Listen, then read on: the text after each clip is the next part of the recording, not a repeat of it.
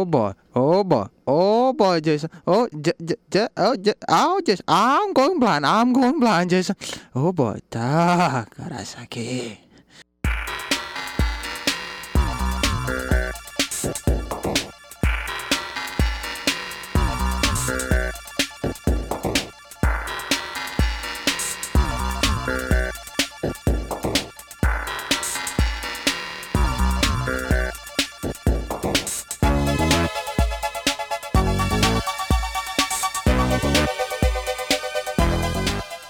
Good afternoon, I'm Frank Ling, and this is Berkeley Groks. That's right, it's a weekly look at the world of science, technology, and their effects on our daily lives. I'm Charles Lee. Coming up on today's show, sea urchins, chemical traps, and teeth whiteners. Also joining us is Professor Robert Harris to talk about the ambidextrous universe. In addition, you can find out why are bananas good for you. So stay tuned for all of this, plus the Grokatron 5000 and the world-famous question a week here on Berkeley Groks.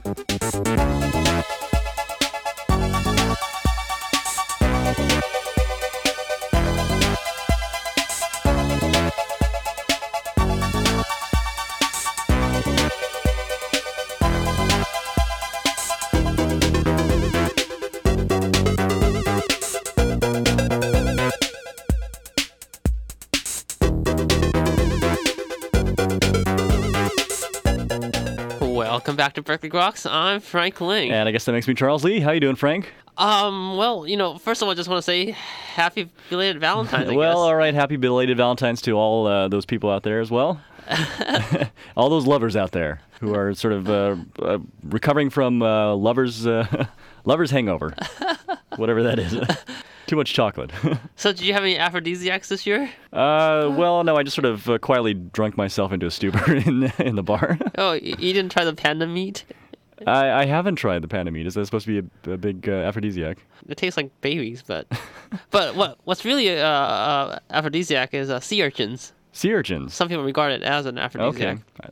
I hear ginseng is as well. So it's the essence, right? Right. Saltpeter, though, no. So it turns out sea urchins have some very interesting immune properties that they've just discovered. Okay. Quite interesting, since they seem to be able to ward off a lot of pathogens in the same way that antibodies in vertebrates can do. So what they've done, Courtney Smith at George Washington University was investigating how these sea urchins would react to bacteria. And they found that when they were exposed, they produced a certain set of proteins quite similar in their structure, in their sequence, but subtle enough that they showed high diversity. And then she wanted to investigate what the gene mechanisms were. Oh, okay. And so then she wound up looking at how these things were produced? Found out how the genes turn on when they were exposed to bacteria or bacterial pathogens. This shows high diversity in terms of what the genetics of invertebrates can do, which hasn't been observed before. Right. I think most people essentially look at what's called the adaptive immune response, right? Right. But I don't think the sea urchins have that. It's just sort of like the primary immune response that humans have, essentially when you first get cut, right? Yeah. That the initial response from these sort of non-specific cells. But I guess this is a sort of a surprising finding in terms of evolutionary biology. Okay, excellent. So what does that mean for aphrodisiacs? I don't know. More sea urchins? Yeah, well, hopefully you'll have a healthier Valentine's Day. Ah, yes. They are low cholesterol, I heard. Then they'd even taste good with chocolate, but what doesn't? So anyways, if anyone's interested, this is in a recent edition of Physiological Genomics. I read it all the time.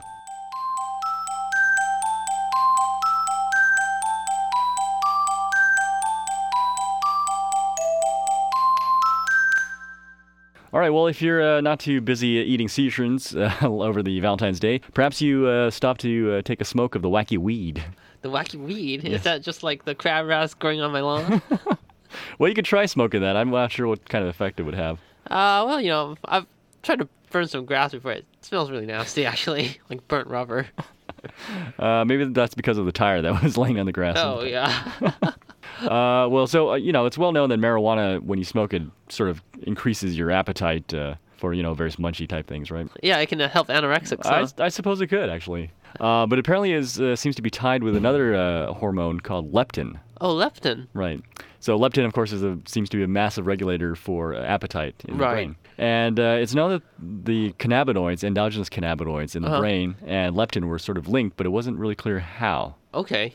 And so a group of researchers led by Younghwan Zhou at the Albert Einstein College of Medicine basically took slices of brain tissue, mice brain tissue, and looked at a part of the brain that's involved in this regulation called the hypothalamus. Okay.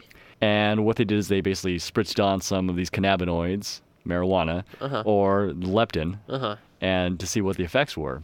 And it turns out that leptin, the regulator hormone, apparently opens all these channels, causing calcium to flow in. Right. But the cannabinoids essentially stop that. It just blocks the channel. Okay. So it's thought that people who don't have sort of a large amount of endogenous cannabinoids, perhaps they're not able to block this leptin signal, so they overeat. Oh, so you think they'll have like cannabinoid mouth spray one of these days to suppress your appetite?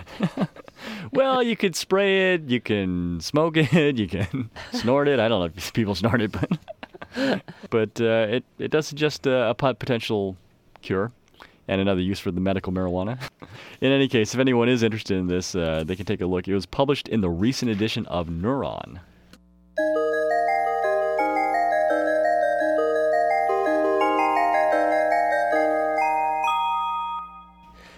So, Charles, did you whiten your teeth for Valentine's? For that extra sexy smile? Well, if I had any teeth, I guess, yeah, that might be useful, but no.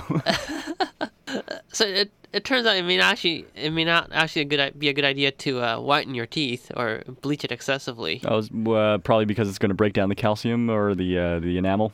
The industry actually asserts that these whiteners or bleaches do not damage the teeth, but a recent study carried out by Michelle Dickinson at Hysotron shows that there seems to be some damage at the nanoscale. Oh, really? So if you look at teeth under a microscope, or probably something more sensitive than that, you can actually see, ordered nanostructures which give teeth their strength. When you examine teeth that has been exposed to the levels that are typically found in these whiteners or, prescribed at the dentist's office, it looks like these structures have some sort of damage.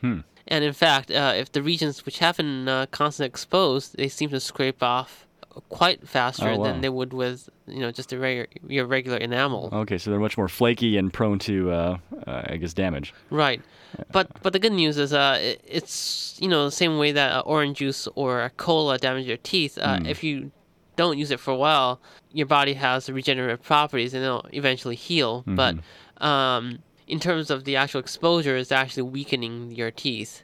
Well, okay. I guess good news. I wasn't using the whiteners before, and more reason for me not to take it up. And of course, I don't smile much nowadays. Is the weather really that bad out there? It's not so bad, but it is winter. So, anyways, this was an interesting finding, and it's reported in a recent edition of Chemical and Engineering News.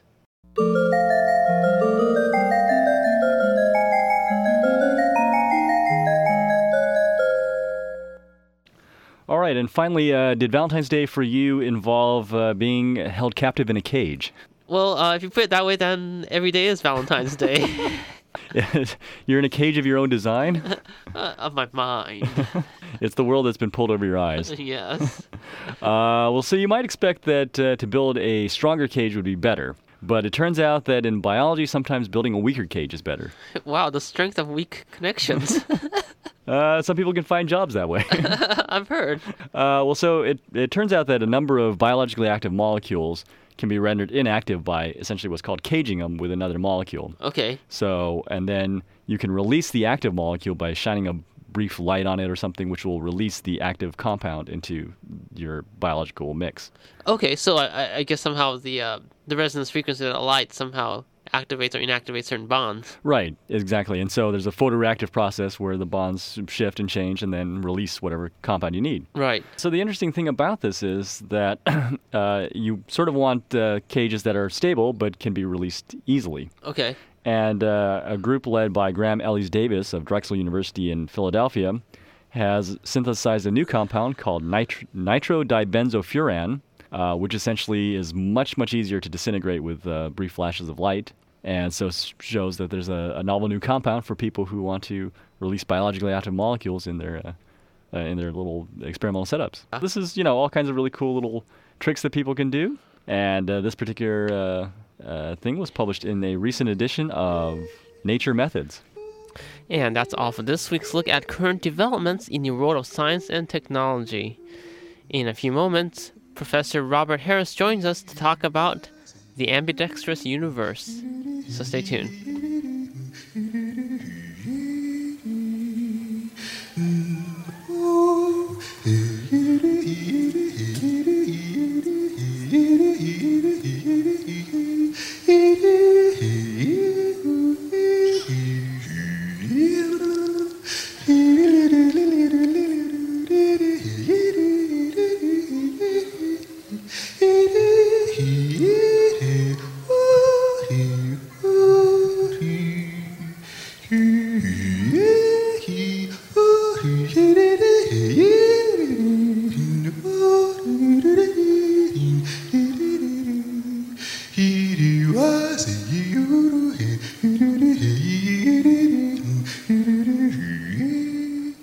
Welcome back to Berkeley Rocks.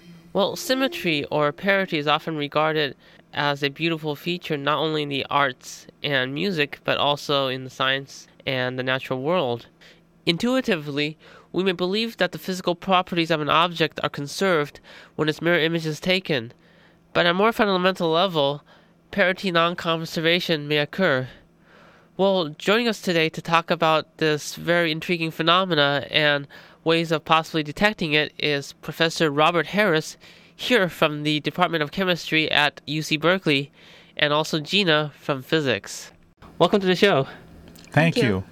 So first of all, I guess to preface the discussion, what exactly is parity conservation, and especially molecular parity as it pertains to the problems that you're working on?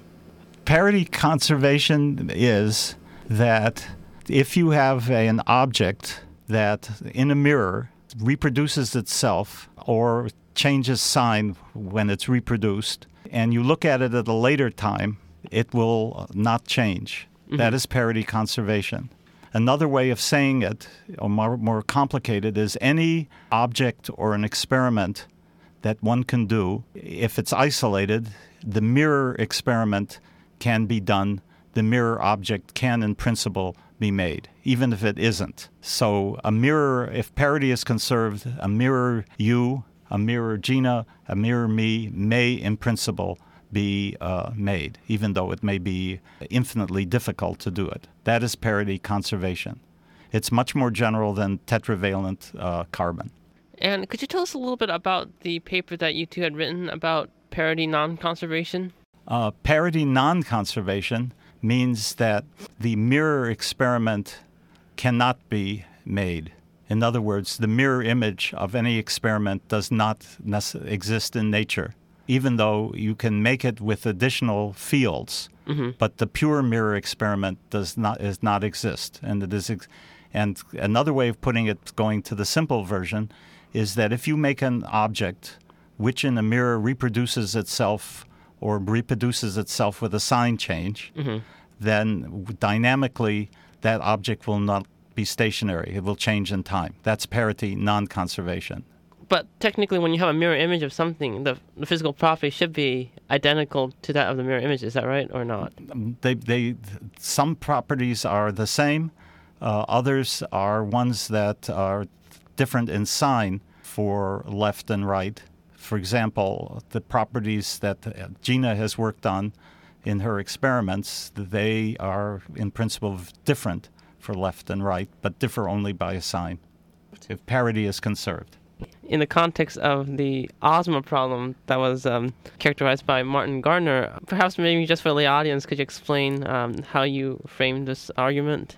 The Ozma problem is the problem of long-standing, but not as the Ozma problem itself. There's a history to why the words were chosen, but the important point is it is the question of how one can transmit information of what is left and what is right to an alien civilization without actually transmitting systems that are distinguishable by left and right, which are called chiral. Mm-hmm. And the answer is without parity non-conservation, you cannot. And we framed the problem in terms of the actual behavior of behavior on Oz because it gave a very good example as to this whole way of looking at it. Namely, that Oz is supposedly surrounded by a deadly desert, and we assume that this deadly desert could not transmit information about left and right. And in Oz, the wizard puts the heart on the left side. And if the wizard is not from Omaha, Nebraska, and Dorothy and Toto aren't there, we could assume that they could either put the heart on the left or the right side of the Tin Woodman. And our whole paper is showing how using some frequency generation, the technique that Gina has worked on, and how that can be overcome using with parity non-conservation. And in this paper, you use a Gedanken approach or a thought experiment. How difficult would it be to do this empirically? Well, a Gedanken experiment is basically an experiment, I think. Bob, correct me if I'm wrong. It's a physical experiment that is very difficult to do. But theoretically, you can outline that if we can do it, then what the result can tell us. Mm-hmm. So because the effect of parity non-conservation is going to be very, very small, and experimentally it might be difficult to observe, although theoretically you can calculate it, how big it would be. The atomic experiments have been done. One can also use atomic optical activity, which is a direct consequence of parity non-conservation, to solve these problems. But we chose to use some frequency generation because it's so beautiful and has these lovely interference, quantum mechanical interference aspects to it. Mm-hmm. So that's really the nature of our work. We did introduce a second Ozma problem, which was distinct from putting the heart on the left side, namely how we could transmit or be transmitted to us whether amino acids are left or right. And the idea for this one grew out of the possible experiments by Alison Skelly of Rich Matthews' group in the chemistry department, making an apparatus to test for chirality, handedness on Mars. Mm-hmm. And since that has been put off for a long time, we adopted it to Oz. So Ozma problem, basically in the 1960s, there was a Ozma project. Basically, a scientist, Drake, he tried to use a telescope to looking for some intellectual life form in the universe. He named this project Ozma Project because Oz is a civilization that is away from Earth, and he would hope to find it through the telescope. And then Martin Gardner framed this problem, Ozma problem, because basically the central problem, if there is a civilization far away from Earth, and we can only communicate them with very simple methods, how can we tell them our definition of left or right? So this is the whole problem is about. Without, if we have to tell them what is left and what is right, without sending them actually, an image of a chiral object, and say, well, we define this as left. So another way to look at the problem is if people are know in Wizard of Oz, the wizard has to put the heart into the chest of the Tin Woodman. Right. So that's at the end of the story, Tin Woodman finally got his wish realized. Mm-hmm. But if the wizard is not from Earth, how would he know which side of the chest should he put the heart in? So he might put it in the left chest, he might put it in the right chest. Okay. This story seems to be not that important except for the Tin Woodman. Maybe he doesn't care which side the heart would be. But very fundamentally, this is a question of how to define left and how to define right. Is there a way to do it unambiguously in the universe? So Bob showed before that you can actually do that using parity non-conservation, because the universe actually does not treat left or right equally. They have a preference with one hand. So in a way, people would say that the universe is handed. And does this give us insight into why amino acids are of one hand, the left hand, or are these not related phenomena? Well, it actually is related, because people have proposed that the fact that parity is not conserved actually gives a small preference, and calculations have shown, it's not certain how accurate they are, that the correct-handedness of amino acids that are found in nature are the ones that are preferred by parity non-conservations. But it's doubtful whether that is really the answer. But it is an answer in principle that didn't exist before experiments showed that parity non-conservation itself existed. So it's changed the whole view in a profound way, even if it is not the answer. So what you're saying is basically left-handed amino acid is more stable That's than correct. right-handed one. That's right. Left-handed amino acids have lower free energies than the right-handed ones due to parity non-conservation, but it's very small difference.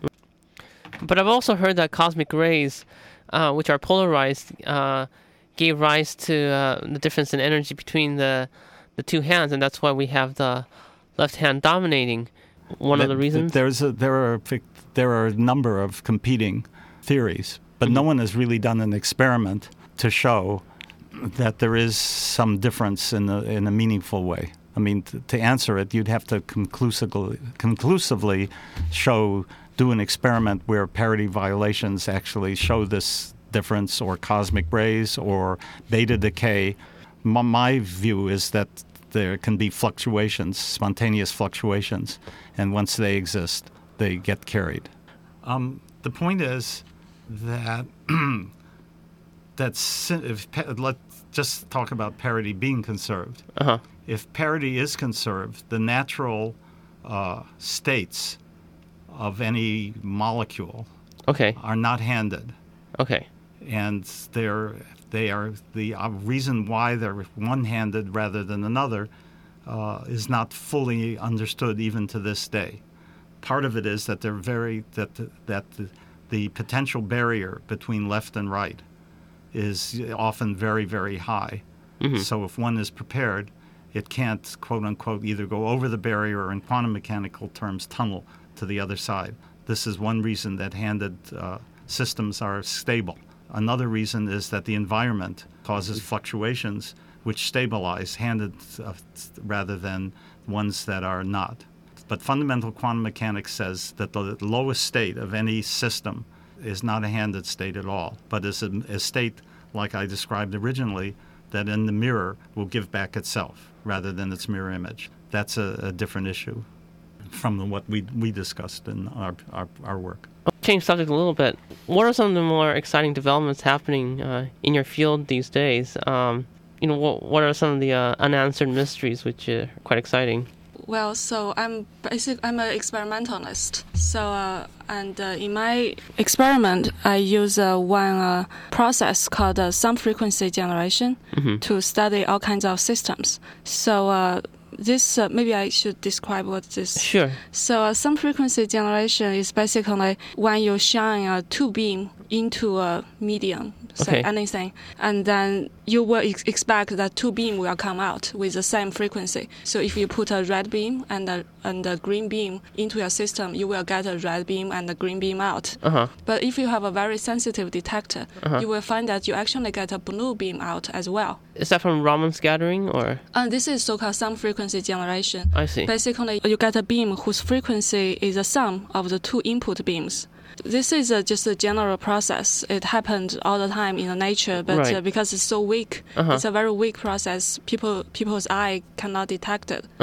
But if you use a very strong laser, then you can actually see it. This effect can be very efficient in some material. But this effect has this advantage that approximately, on a certain level of approximation, it's not allowed in system with inversion symmetry. So in a sense, if your system like water, a cup of water, this whole system has inversion symmetry. Basically, molecules pointing up will have an equal number as molecules pointing down. Then this process is not allowed. So it cannot happen. As a result, my advisor in physics department, Ran Shen, he actually developed this technique to study surfaces, because at surface, the inversion symmetry is always broken. When you do some frequency generation measurement, what you're probing is only the surface response. Okay. So people has been using this technique for the past almost 20 years, because obviously it's a very powerful technique. You don't need ultra high vacuum. You don't need a very flat surface. As long as your light can reach the surface, you can study it with this technique. Another way is we have been talking about chirality, and you can realize that chiral medium does not have inversion symmetry as well. If you invert it, then your molecule will change from, say, left-handed to right-handed. Then it's not the same system anymore. So at year 2000, our group actually demonstrated that you can use some frequency generation to probe the chirality of the system. So if you can see some frequency generation under certain experimental condition, you know the system is chiral. I guess we are running a little bit out of time here. Are there any last words you'd like to add about yourself or the work that's being carried out? Well, we've worked together on a variety of things for almost 5 years. Yes. Isn't that correct? Well, thank you so much for joining us here today. Okay, Thank you. our pleasure.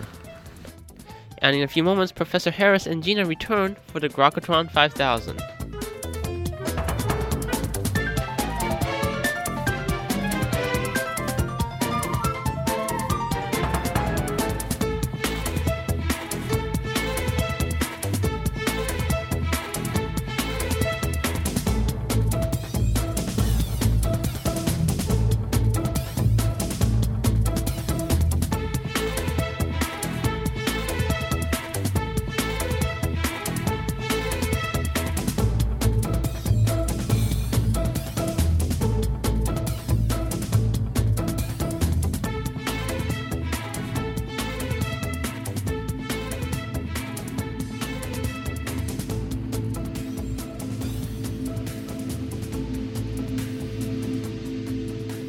Welcome back to Berkeley Groks. And this week's Grokatron 5000 is The Wizard of Oz. Scarecrow, Tin Man, or Lion. Or, if you want to take the opposite of what these guys didn't have, heart, courage, or brains. And subject number 1 is Oprah Winfrey. Wow, this is a sensitive question. But it's good that I don't know Oprah, and probably I will never know her, so... Alright, subject number 2, Star Wars character Yoda. Well, he doesn't seem to need any of them. He has everything already, right? Right. He'd have to go outside of Oz. If you take a mirror image of Yoda. You'd get a Yoda. And subject number 3, the guy who started it all, Louis Pasteur, who first observed chirality. I think he certainly has courage, he has brain, and I think he should have heart. I don't know enough about him, but he certainly had a lot of courage to Yeah. do this. Right. And he certainly had an enormous amount of brains. And in his famous statement, chance favors the prepared mind, you could think he had a heart, too. So he would have all three. He would have all three afterwards. Subject number 4, scientist of a more contemporary nature, Stephen Hawking. He would be like the Tin Woodman because he ran off, pardon the pun, with his nurse. Well, but if you can fall in love with someone, you have to have a heart. You're right. Yeah. He has courage. He great has courage, certainly. He has great brains. Yes. Gina is right. He has all three. And finally, our very favorite, the President of the United States, George W. Bush. Needs brains, certainly needs a heart, and in a real sense needs courage. Right. That's my Right. view. So the chicken. Well, there is a chicken in one of the Oz books, I think. Oh, there is? Yeah. Uh-huh. Yeah, but I don't think it looks like George Bush. All right, Professor Harris, Gina, thank you so much for joining us today. Sure. Thank you. Our pleasure. It's fun. And now it's Monkey Boy with the answer to last week's question of the week. How does banana give me strength back? Banana contains valuable potassium, and that's how banana replenishes my muscles and gives me my strength back. Thanks a lot there, Monkey Boy. Yeah, this is Jack Twist, gay cowboy. Yeah, I've been wandering the Brokeback Mountain, herding sheep. Yeah, them sheep ain't gay, but their wool sure is. I wonder what's made out of. Well, if you know or think you know, you can email us here at groks@hotmail.com. I reckon you won't win anything, but hey, you might just look good in that turtleneck, sweetie. And that's all for this week's edition of Berkeley Groks. Make sure you tune in next week for more from the world of science and technology. If you'd like to contact us here at Berkeley Groks, you can email us at groks@hotmail.com. For Berkeley Groks, I'm Frank Ling. And I'm Charles Lee. Make sure you also see us on the web at www.groks.net. Have a great afternoon and stay tuned for more music.